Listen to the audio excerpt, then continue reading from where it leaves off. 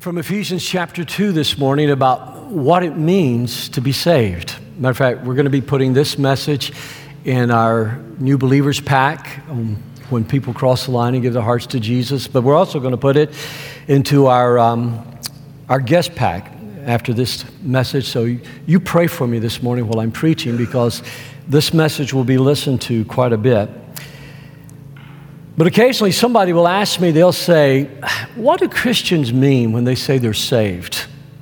Or what does it mean to be born again? And I love those kind of questions and those kind of conversations when people ask me that, because then it just gives me a chance to tell them the good news of Jesus Christ and what it really means. Sometimes that person that will ask me is Muslim. Sometimes that person that asks me is somebody who grew up in our community and they've never even been to church before. They don't know. And there are so many people in our community, particularly in our community, and this was just made so real to us after being back home in Georgia for a while and just realizing how churched that part of the country is, and coming here and meeting people that they've never been inside of a church. So many have been to weddings that haven't been done by a minister. And so sometimes their first exposure to the gospel is when you bring them to church or you share your faith with them. So this morning I'm going to take you through Ephesians 2 and just kind of share with you what I tell people, what it means to be saved, because this is a great explanation in these first 10 verses of what it means to be saved, to be born again. And I'm so thankful that you're here. We had a good service, the first service. I'm so thankful you're here on this Labor Day weekend. I know that I have no problems with people going away for vacations and holidays, but you never know what it's going to be like on a major 3-day, 4-day weekend like this, and then to come in and see people smiling and worshiping God. I'm glad that you're here today with me and that you're here to worship the Lord with us. So I'm going to ask you if you would stand with me out of respect for the word of the Lord. The Bible says in Ephesians 2, once you were dead because of your disobedience and your many sins. That's you, that's me. The Ephesians, they understood this. Remember, this is an encyclical letter. It's a letter being circulated among the church. They understood this. Once you were dead because of your disobedience and your many sins, you used to live in sin just like the rest of the world, and that word literally means the spirit of the age, or the principles of this world. You used to live in sin just like the rest of the world, obeying the devil, the commander of the powers in the unseen world. He is the spirit at work, or the one who energizes. He is the spirit energizing the hearts of those who refuse to obey God. All of us used to live that way. Now remember, he's writing to the church. He's not writing to the world. But this is left for us as the Word of God. All of us used to live that way, following the passionate desires and inclinations of our sinful nature. By our very nature, we were subject to God's anger, just like everyone else. But God, who is so rich in mercy, and He loved us so much that even though we were dead because of our sins, He gave us life when He raised Christ from the dead. It is only by God's grace that you have been saved. For He has raised us from the dead along with Christ and seated us with Him in the heavenly realms. You're seated with Christ today. You've gone from the cemetery to the throne room. You've gone from the graveyard to the throne room of heaven. Look at your neighbor and say, I've gone from the cemetery to the throne room of heaven. Tell them that. I've gone from the cemetery. You've got to get that in your mind, because Christians read that sometimes. They don't really understand how powerful that statement is. What's underneath the feet of Jesus is underneath your feet. Can we give Him a hand of praise for that this morning? What is underneath the feet of Jesus is underneath your feet. Well, that's not the message, but so I'll get back. We are seated with Him in heavenly realms because we are united with Christ Jesus. So God can point to us in all future ages as an example of the incredible wealth of His grace and kindness, the shalom of God, when everything is as it should be, the peace of God. When God's will is being worked out in our lives. We talked about that last week, the shalom of God. As He has shown in all He has done for us who are united with Christ Jesus. And now for the second time, He's going to say it again. God saved you by His grace when you believed. And you can't take credit for this. It's a gift from God. Salvation is not a reward for the good things we have done, so none of us can boast about it, for we are God's masterpiece. He has created us anew in Christ Jesus, so we can do the good things He planned for us long ago. This is a rich passage. This is a rich passage of Scripture on what it means to be saved, what it means to be born again. So join me in prayer. I ask you, Lord, this morning that you would open our eyes, God, to the joy, the freedom, and the liberty of what it means to have been saved from our sins. I ask you, Lord, for those of us that have grown indifferent or taken for granted, or maybe our passion for you has cooled, God, you would open our eyes once again to this amazing story of grace. I ask you, Lord, for those that may not be believers and they're here, and we're so glad they are, Father, and they're not even sure why they're here today, but they're here. And I pray in the name of Jesus that you would open their eyes to see how much you love them, that song we just sang, He loves us, He loves us. Oh God, that's the story of the Bible. That you so loved this world that you gave your only begotten Son, that whoever believed would not perish but have everlasting life. And so I ask you now for a deep work of your Holy Spirit in our hearts and lives on this Labor Day weekend. And everybody agreed and said, amen. God bless you. You may be seated this morning. Well, the first thing this passage is saying to you and I is that we're saved from sin. I am saved from sin. And that's a word that's not really popular in our society and our culture anymore. Matter of fact, a number of years ago, a psychiatrist wrote a book entitled Whatever Happened to Sin? And how that our society was trying to get rid of the word of sin. But sin is not a word that we should be ashamed of. It's not a word we should back away from using. It's a word that diagnoses the condition of every human being. And if I deny that I have cancer, I'm going to die from cancer. If I deny that I have a kidney disease, I'm going to die from a kidney disease. Last week, I had a kidney infection, the first one I've had in 10 years.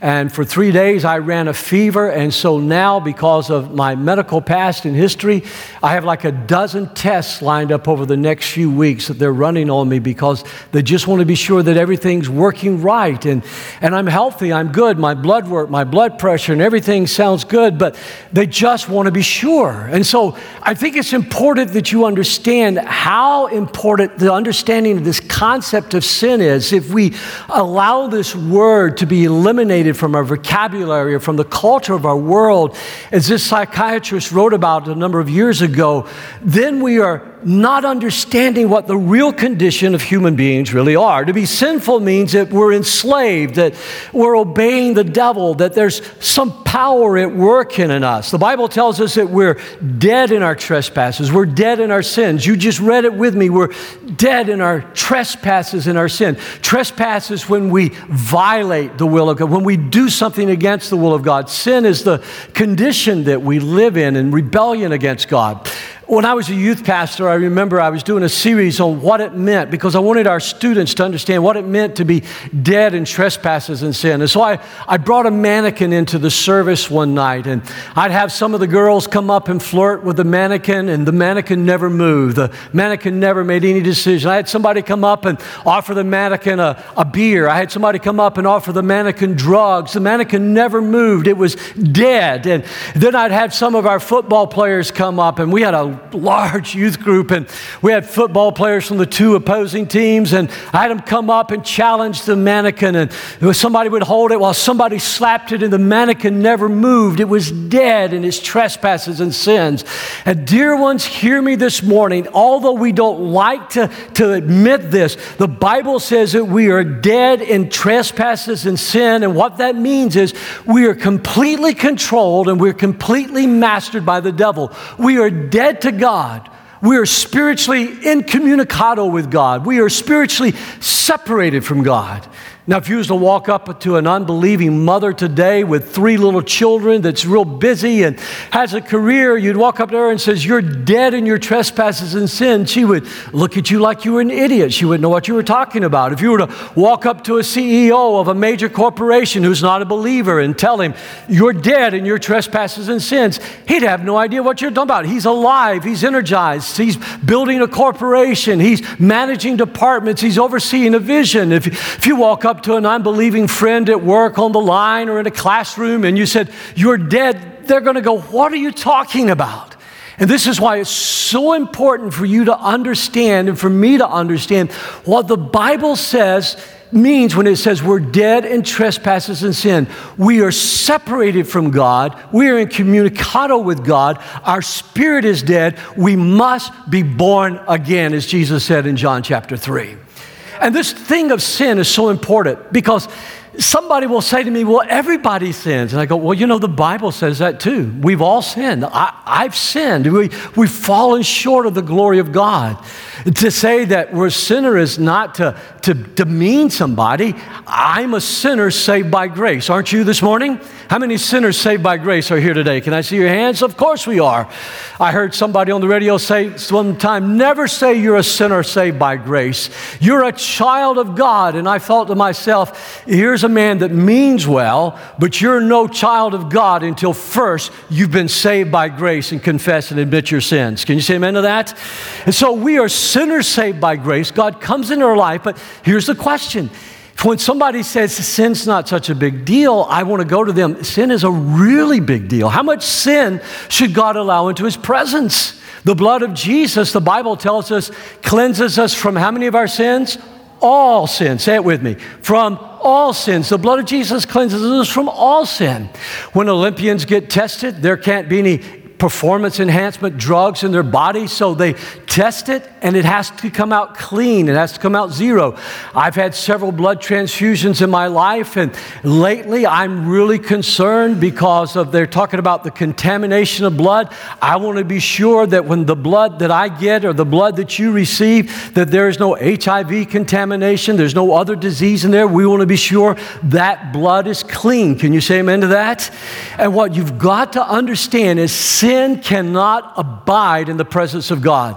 It's not that God can't abide sin. Sin comes into the presence of God. It cannot abide there. Just like sunlight will cure some diseases, the presence of God and the holiness of God, sin is destroyed. And the only way you and I can be saved if somebody's blood atoned for our sins, and that was the blood of Jesus. Can we give Him a hand of praise for that this morning? Secondly, I'm saved from the ways of this world. Remember what we just read? The Bible says, in which you used to live when you followed the ways of this world. What does the Bible mean by that?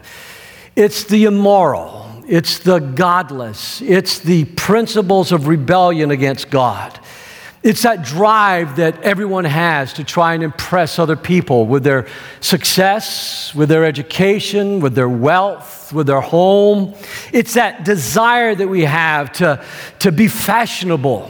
I started studying this word fashion a few months ago because I was working on a message that I'll be preaching later. And do you know that the word fashion is relatively a new word? It's not a word that they understood about the fashion that we talk about, the fashion industry of clothes and modeling and all that stuff. It's become a new word in our world of prosperity where we want to be fashionable. We want to look like everybody else. We want to wear what else everybody else is wearing. The Bible tells us if if the world hates you, keep in mind that it hated me first. If you belong to this world, Jesus said, it would love you as its own. The ways of this world is the spirit of this age that says, I can do my own thing, I can be my own God, I can do what I want. The spirit of this age that would deny that there is a Lord. The spirit of this age that would deny that there is salvation. The spirit of this age that says we don't need God. Third thing the Bible says, I am saved from the devil. And occasionally somebody, when I'll say that, what it means to be saved, they say, really? You believe in a literal devil? Oh, yeah. The Bible talks about him. Paul calls him the devil in Ephesians chapter 4. In Ephesians chapter 6, he calls him the evil one. In Ephesians chapter 6, I believe about verse 18, the Bible calls him the father of all lies. The Bible calls him the accuser of the brethren. The Bible tells us of how he came to tempt our Lord and Savior in the wilderness. This was not some psychotic episode that he was having. There is a real devil that we're battling against. And the word that Paul uses here is archeon. It's talking about this ruler, the ruler. Look at Ephesians 2:2 with me. He is the ruler of the kingdom of the air, the spirit who is now at work in those who are defeated. You say, Pastor, do you fear the devil? Should we fear the devil? Of course not. He is a defeated foe. He is the accuser. He is the liar. His power has been broken and defeated by Christ at Calvary. He can never separate us from the love of God, which is in Christ Jesus our Lord. Can we give him another hand of praise this morning? But he is that power at work influencing the world, influencing the ways of this world, influencing people's thoughts. And I don't know why God allowed him this power. I don't know why God allowed him this position. But this one thing I know, and this is important, I trust God. And I know that everything that God does is for his good and for his glory and for our good. And if God allowed this, there is a good reason for it. And since he is the defeated foe, and what's under the feet of Jesus is under your feet and my feet this morning, and the Bible tells us that all we have to do is resist him and he will flee from us, I trust the Lord. That enemy is there. He's God's devil, and as Martin Luther says, God has him on a short leash to do what God wants him to do. Let's give him one more hand of praise this morning.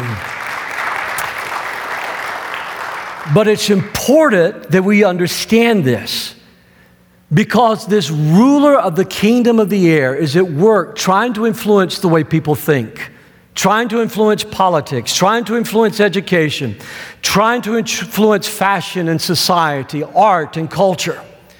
Sometimes people will ask me, they say, Pastor, why did I do that? Pastor, why didn't I think?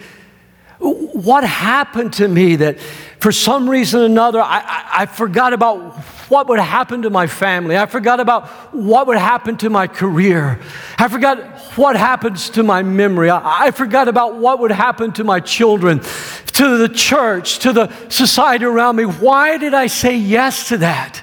Remember, the Bible says that the devil is the father of all lies. And when he tempts us, he tries to draw us away to disobey God. And he says to you, if you do this, you're going to be happy. If you do this, you're going to be fulfilled. But the end of everything that Satan tempts you to do, and when you disobey God and you follow the influence of the evil, you always inherit a truckload of heartbreak, a truckload of disappointment, and you hurt those around you, because the devil never produces happiness in the long run. He always produces death and slavery and destruction. And it is important that we recognize that those who are disobedient, the Bible says, they are energized by the power of evil. And how they're energized is in their thought life. Tim and Beverly LaHaye years ago wrote a book called The Battleground. And the battleground, they pointed out, was from the Scripture. And you either live in submission to God or you live in rebellion to God. And that's the question that each of us have to ask ourselves today as followers of Jesus Christ. Yes, we've all sinned.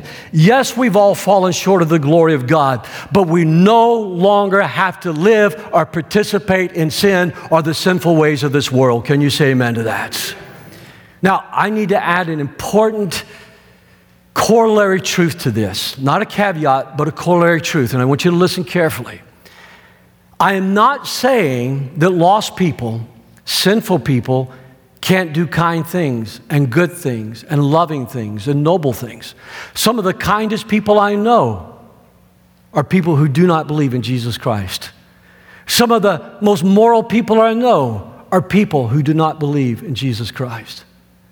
I'm always taken aback at how modest some people who do not believe in Jesus can live and not try to flaunt themselves. I'm always taken aback by some people how kind they are who do not believe in Jesus Christ. They're kinder and more generous than many Christians are who've named the name of Jesus, but they've never gone on to grow in the grace and the knowledge of our Lord. So I'm not saying that they're not good people, they're not kind people or moral people, but what I'm saying is this.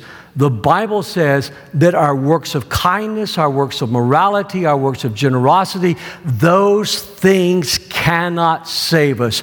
Only the blood of Jesus Christ can cleanse us from our sins. We are not saved by our works, but we are saved according to verse 10 of Ephesians chapter 2, so we can do the good works that God planned for us long ago. Can we give Him one more hand of praise this morning? Isn't that beautiful? That's the word of the Lord. Now, here's something else, another corollary truth. I don't underestimate the devil. I know he's defeated. I know that his power is broken, but I don't underestimate him because his lies can come across so smooth. His lies can come across so sly. Have you ever met a salesman that could sell an Eskimo a deep freezer? Yeah, you've met these silver-tongued people. They just convince you. Years and years ago, a man convinced Becky and I we needed a vacuum cleaner. It cost $1,300. He sucked our carpets up. He sucked our sofa things up. He did amazing things, and he was so good and so and you know I'm a bit of a germaphobe. He was showing us how much germs was in the air, and he showed the dirty water that came out of that rainbow vacuum cleaner. And I looked at Becky and I said, "We got to have it." And Becky says, "We need to." I said, "No, this house is. Look at this. This house is filthy. We got to have this." I paid $1,300 for a vacuum cleaner. It should have had a steering wheel and a transmission for that much money. You see, there are those kind of people. They're just good at sales. Don't you tell nobody I told you that. Now, here's the thing. The devil comes along and he seduces. You never underestimate the power. I need the presence and the power of the Holy Spirit at work in me, giving me discernment and giving me the ability to see through the lies of the enemy. Can you say amen? You say, "Pastor, why such a big deal on this point?" Because the Bible is really clear on something that we've got to understand. The Bible talks about those cravings we have, and I'll get to that a little bit more, but let me just try to illustrate it like this. That word cravings is epithenia, and it literally means like an addiction. You know, like a drug addict has to have drugs. And back when I worked in mental health, I've watched drug addicts and alcoholics suffer so much when they needed drugs or they needed alcohol and they went through those withdrawals. It's those cravings of the flesh. If you're addicted to drugs, you need more drugs. If you're addicted to ego, you need more people patting you on the back. If you're addicted to people's approval, you need people patting you on the back, telling you how good you're done. If you're addicted to compliments, you're always trying to get somebody else to tell you how good you are. You need more and more and more, and you're just simply driven by that. If you're in need of recognition and you're addicted to that and you're always wanting people to recognize you and your accomplishments, your achievements, or that you matter, you're important, have a teenager and God will teach you how unimportant you really are. You see, if you're addicted, those cravings come into your life. And it's how the enemy works at us. It's that self-centeredness. And so what I'd like you to think about for just a moment is how self-centered, and I love you, and this is me too, we all tend to wrestle with this thing called self-centeredness, this thing called ego in our lives. Nobody wrote about it, in my opinion, better than C.S. Lewis in his book, Mere Christianity. Lewis says that there's nothing more enslaving than self-centeredness. He tells us that and hold the quote for just a second. He said self-centeredness is like living in hell. It's a living hell because it's miserable, it's agonizing, because you're always wanting more and more for yourself. Now here's the question that I want you to think of. We're saved from sin and we're saved from the devil. What made the devil the devil? And that's a question. It's an important question. I've taught on that on Wednesday nights here before a couple of times. What made the devil the devil? And the Bible gives us some indication of this, that it was his self-centeredness and his conceit. It was his concern to be like God, to exalt his throne above God's throne. It was his concern to get glory and to get praise. It's something that literally led the devil to this place where he fell, and his influence caused a third of the angels to fall with him. It's what we know as the demonic spirits today. It's that self-centeredness and that conceit that I've got to be number one. I've got to be the best. I've got to be great. Listen to these words. C.S. Lewis wrote about this in the book Mere Christianity, and if you've never read it, I deeply recommend this book to you. Speaking of self-centeredness, but that little mark on the soul may be much the same in both. Each has done something to himself which, unless he repents, will make it harder for him to keep out of the rage next time he is tempted, and will make the rage worse when he does fall into it. Each of them, if he seriously turns to God, can have that twist in the central man. What twist is that? That self-centeredness, that when you don't treat me the way I ought to be treated, when you don't appreciate me the way I think I ought to be appreciated, when you don't recognize me the way I ought to be recognized, when you don't say thank you enough, all those things that we wrestle with that can make us angry, and then the more we think on it, the angrier we get, and then we get angry at bosses, we get angry at our wives, we get angry at our children, we get angry at our neighbors, because nothing is happening because we want to be our own little gods. It goes right back to the temptation of the garden. You will be like God. And so Lewis is driving this point home.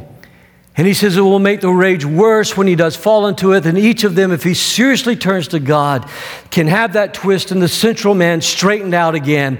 Each is in the long run doomed if he will not. The bigness or smallness of the things seen from the outside is what really matters. You say, Pastor, what made the devil the devil? It was conceit. Look at 1 Timothy chapter 3 and verse 6. Speaking of pastors and elders, he says, and this person should not be a new convert, so he will not become conceited and fall into the condemnation incurred by the devil. That condemnation came because of his pride and his conceit. When you have been born again and the Holy Spirit lives in you, you seek to become more and more like Jesus Christ, who said, I came not to be served, but I came to serve. And the greatest among you is a servant. Can we give the Lord a hand of praise this morning? There's nothing in the devil that wants to be a servant, but wants to dominate. And it's that same spirit at work in our world. Look at this in Ephesians 2 and verse 3. All of us lived among them at one time, talking about the world, and we gratified the cravings. Cravings is that something you need, like an addiction. We followed its desires. That's something we want as opposed to what God wants for us, and our thoughts. And it's when we say we have a better idea than God. I've wondered so many times what made a woman like Hillary Clinton, who grew up in a Methodist church, a conservative Methodist church, and please don't take this as a political statement. This is a statement of morality. I don't care whether you're a Democrat or Republican, but I do care about morality, and I do care about the unborn, and I do care about marriage. But when somebody like Hillary Clinton gets up and says the minds of evangelicals must be forced, don't miss that word, forced to change on abortion and upon marriage. And those are quotes that you can find multiple times, must be forced to change upon abortion and marriage. What would take the mind of a young woman that grew up in the Methodist church? What would take the mind of young German students who grew up in Lutheran churches and somehow or another think that the wholesale slaughter of Jews and blacks and gypsies should somehow or another be justified in Christ? What would take the minds of people in God's creative order of marriage and somehow or another say that God's creative order of marriage is wrong and our creative order of marriage is right? It is nothing but this spirit of rebellion and defiance in this world. When we crave something selfishly, I want you to hear me today. That's the spirit that we have been saved from, and we need to give God thanks and praise and constant recognition that there, but for the grace of God, we go each and every one of you and I this morning. Can we give him one more hand of praise? Important. Yesterday, somebody was in my study. We were sitting here talking, and their 80-something-year-old mother stands outside every week praying, silently praying at an abortion clinic because the life of those unborn babies matter. And I thought, what a contrast to that woman caught on camera bragging about how she could sell a heart or a limb or a brain and buy her new Ferrari or whatever it was while they ate in a fancy restaurant and drank red glasses of wine as they talked about what could take people. Friends, we are not barbarians. We are the people of God. And this nation wasn't founded upon barbaric principles. It was founded that we all matter to God. Can you say amen this morning? What does it mean to be saved? It means I'm saved from sin, I'm saved from the ways of this world, and I'm saved from the power and the influence of the devil. But let's look at something positive here. I'm saved and given the gift of a new life. I have a brand new life. God breathes into me's life. I'm born again. It was God's love. Don't miss this, because this is huge. This is huge. Look at me for just a second. It was God's love that put Christ upon Calvary.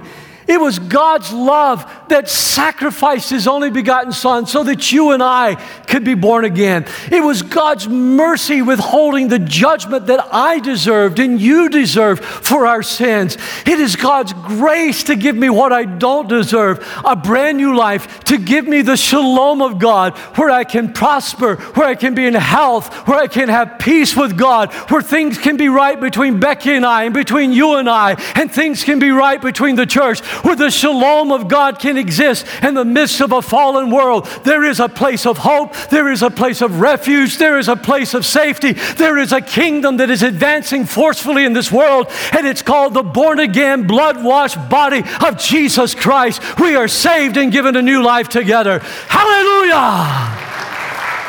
Hallelujah!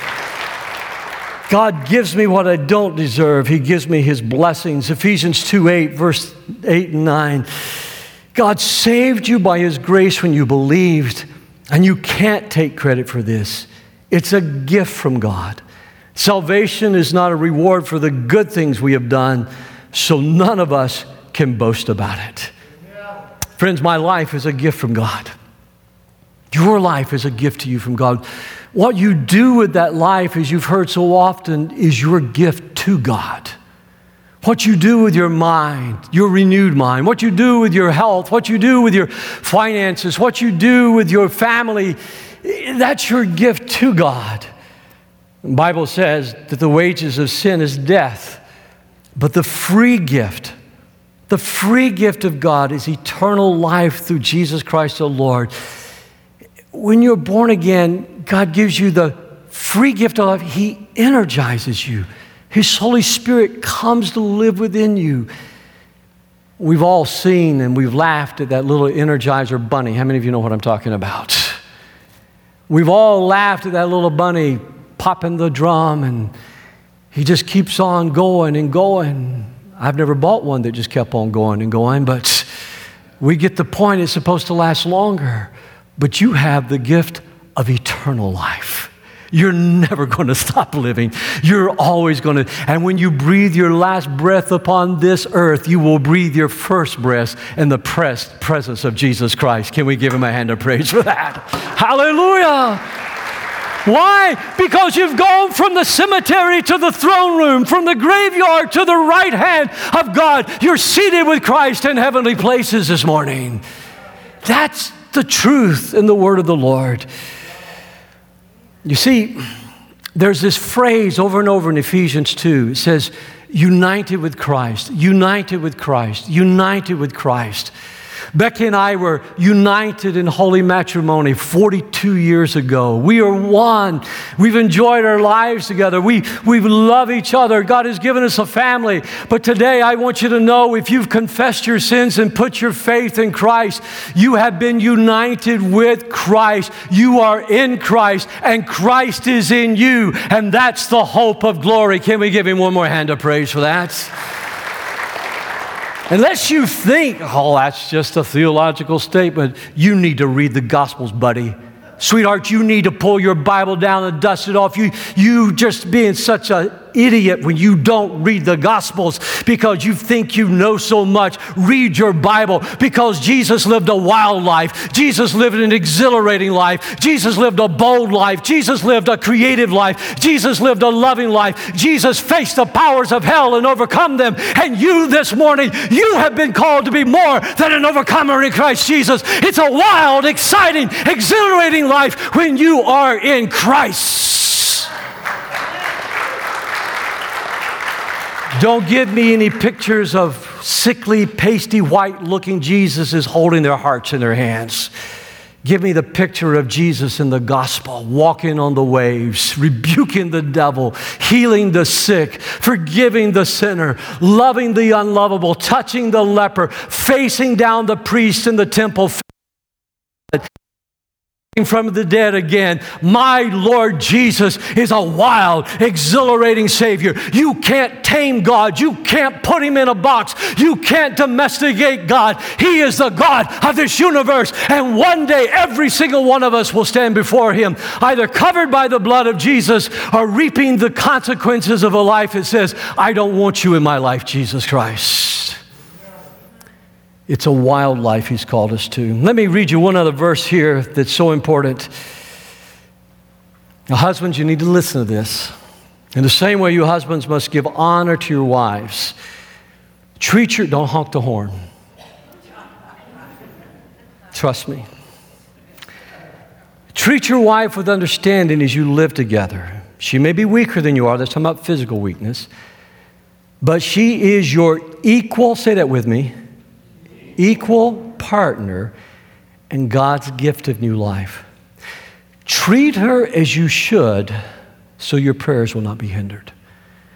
You see, I only heard women saying amen right there. Can I hear some men say amen too? You see, what's he saying there?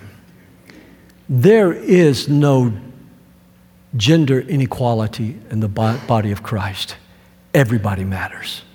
There is no big I's and no little U's. You need to understand something. The way you treat your wife has a lot to do with how your prayers are answered. And the way we treat one another has a lot to do with how our prayers are answered. I live by faith. I don't live by my circumstances. God gave me new life despite my circumstances. Sometimes my circumstances work the way I want them to, and sometimes they don't work the way I want them to. You know what I'm talking about? Sometimes the plan comes together just like I wanted the plan to come together. Sometimes the plan falls all apart. But despite the circumstances, I've got new life. The focus is never on my circumstances. It is on me. It is on you. And then finally this morning, and sweetheart, if you'd come up to the piano, I am saved for one reason and one reason alone, because Jesus put Himself where I was supposed to be. You look at that cross. Last week I told you we looked at how Paul said, I will boast only in the cross. This week you read how Paul said he would boast only in God's grace. John Stott wrote, for the essence of sin is man substituting himself for God, while the essence of salvation is God substituting Himself for man. That's the essence of what it means to be born again. As a boy, I loved the King Arthur legends. I read them all. Check them out of the library, read them. As a young man, I bought a copy of John Steinbeck's translation of the King Arthur legends that he wrote for his boys. A writer that I was familiar with from Campus Life and Young Life magazine, and then went on to work for Christianity Today, Stephen Lawhead, great writer, great novelist. Stephen wrote a book called The Pendragon Cycle. Taliesin, Merlin, and Arthur. He moved to England with his family and did research on all the Arthurian languages, all the legends, and pulled out the Christian concepts that he could find in them, and then he wrote a very creative story, his own personal twist on the Lion of the Pendragons. And when you read his stories, wow. Let me tell you something. Listen to me. This won't cost you anything. Parents, you need to teach your children to read. You need to read to your children. A television can never take the mind and help the mind to create and build the scenes that a good author's words can do. But when you read those stories and you see the soldiers the night before battle against evil, they're boasting in their king. They're boasting in their swords. They're boasting in the might of their army. You see the enemy boasting on the other side. They're boasting in their king. They're boasting. What are they doing? They're doing the same thing that a football team does. The coach gathers them for one final speech, one final pep talk in the locker room. The football players jump up and down and they chest bump one another and they come out on the field. They're ready to do battle. They're ready to defeat the enemy.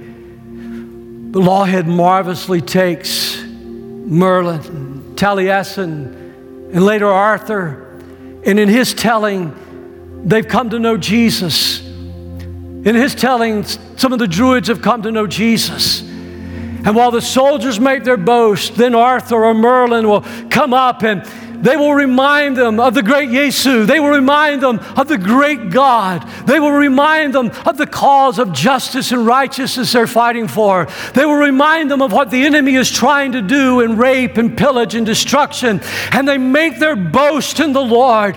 And as they make their boast in the Lord, something happens to those armies of Arthur. And they get ready to go out and do battle against the enemy. And friends, I submit to you, our boast this morning is not in our giftings. Our boast is not in our church. Our boast is not in our denomination. Our boast is not in our government. Our boast is not in our army. We boast in Jesus Christ, who died for our sins and rose again on the third day and is coming back again. I boast because I know the Lord Jesus Christ is my Savior this morning.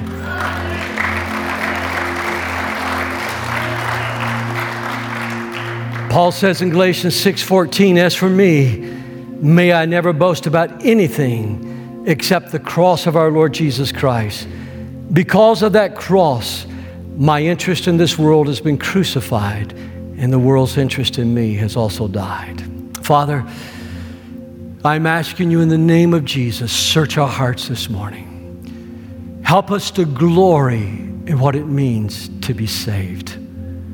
Help us to remember where you brought us from. God, if this church, 20 years after its founding, the churches in Ephesus, needed to be reminded because, Lord, they were growing indifferent and they were quarreling with each other. And how much more do we need to be reminded today?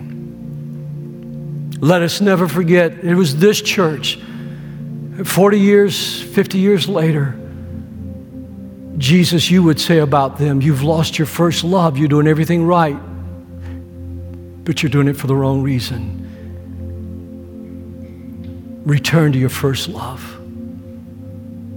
God, I ask you in the name of Jesus this morning, touch us. May we fall in love with you all over again. May we meditate upon these words and give you praise and thanks for saving us from our sins.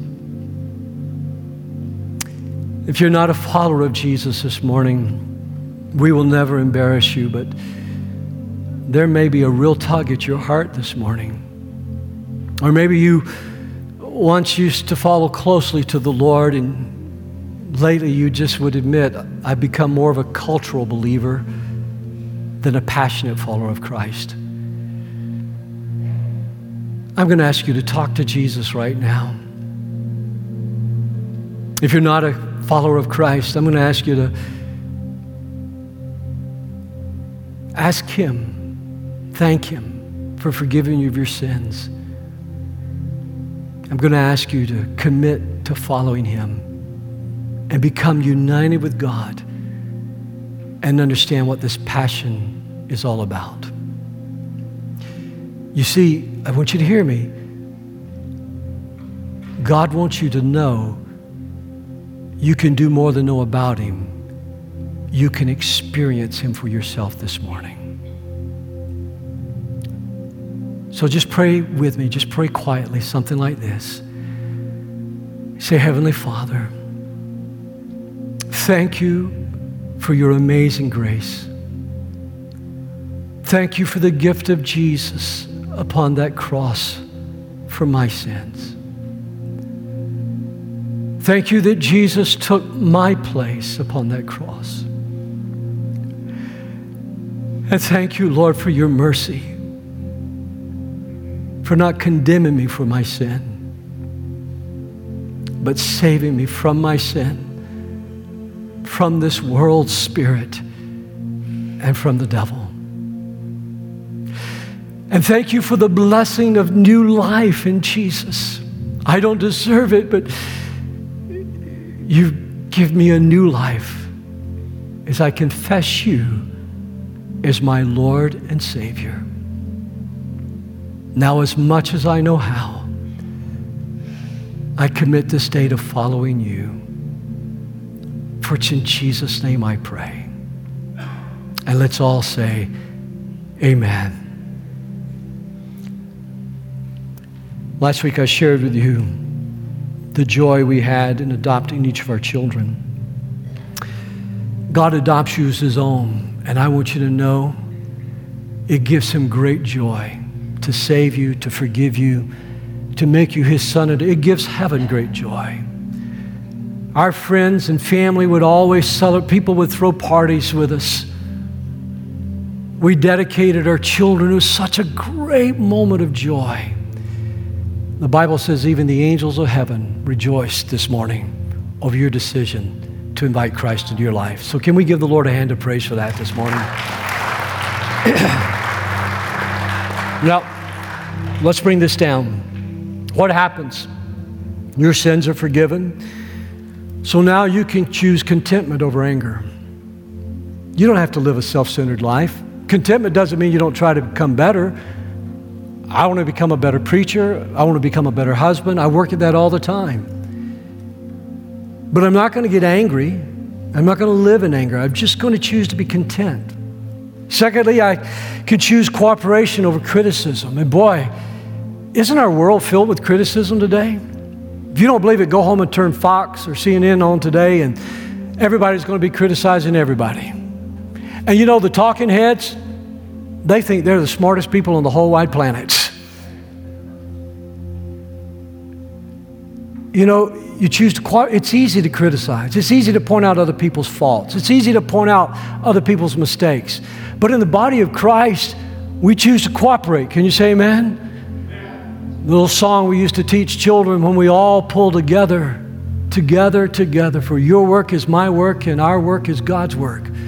You choose to cooperate in a marriage, in a family, rather than criticize. Teenager, don't criticize your mom and dad.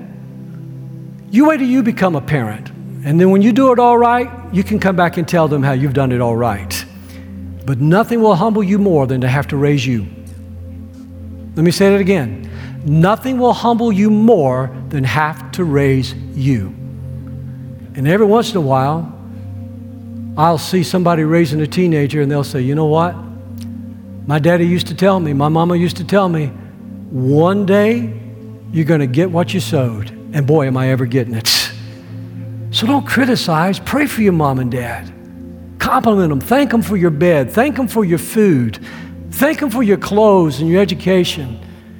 Thank them. Finally, choose forgiveness over bitterness.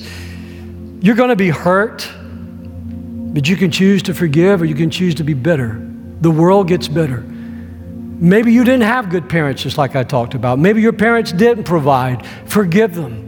Because the longer you carry that bitterness, it's going to reflect to other people. You're going to expect other people to be grateful to you because you're doing what your daddy didn't do, what your mama didn't do, what your boss didn't do. You'll find yourself going, oh, if they had to work like I had to work, if they had to do what I had to do. No, you choose to forgive. You choose to live like Jesus. And then finally, when you're born again, you get to choose to live all of your life in the rhythms of God's amazing grace. Can you put that up for me? You get to choose to live all of your life in the rhythms of God's glorious grace. Stand with me as we read Matthew 11:29. Walk with me, work with me, watch how I do it. Learn the unforced rhythms of grace. I won't lay anything heavy or ill-fitting on you. Keep company with me, and you'll learn to live freely and lightly. How many of you would like to learn to live freely and lightly? Can I see your hands? How many of you like, despite your circumstances, to live freely and lightly? Despite your boss, to live freely and lightly? Don't raise your hand on this one, teenager. Despite your mom and dad, to live freely and lightly? Parents, don't raise your hand on this one. Despite your children, to learn to live freely and lightly? Despite your husband, to learn freely and lightly? Despite your wife, to learn freely and lightly? There's an unforced rhythm of grace where you live free. You say, Pastor, do you do that? Yeah, not perfectly. But I'm going to tell you, I'm a happy camper. God has been so amazingly good. I can never say thank you enough. Let's pray. Lord, we're going to worship you with our tithes and our offerings. We're going to give. Then we're going to go out back and we're going to picnic, Lord. We're going to have a Yankee barbecue. That's hot dogs and hamburgers. One day we're going to have a Southern barbecue, Lord. We're going to do a whole hog out there. Lord, thank you. Help us today to have a free and a light and a joyful day in you. We've been saved.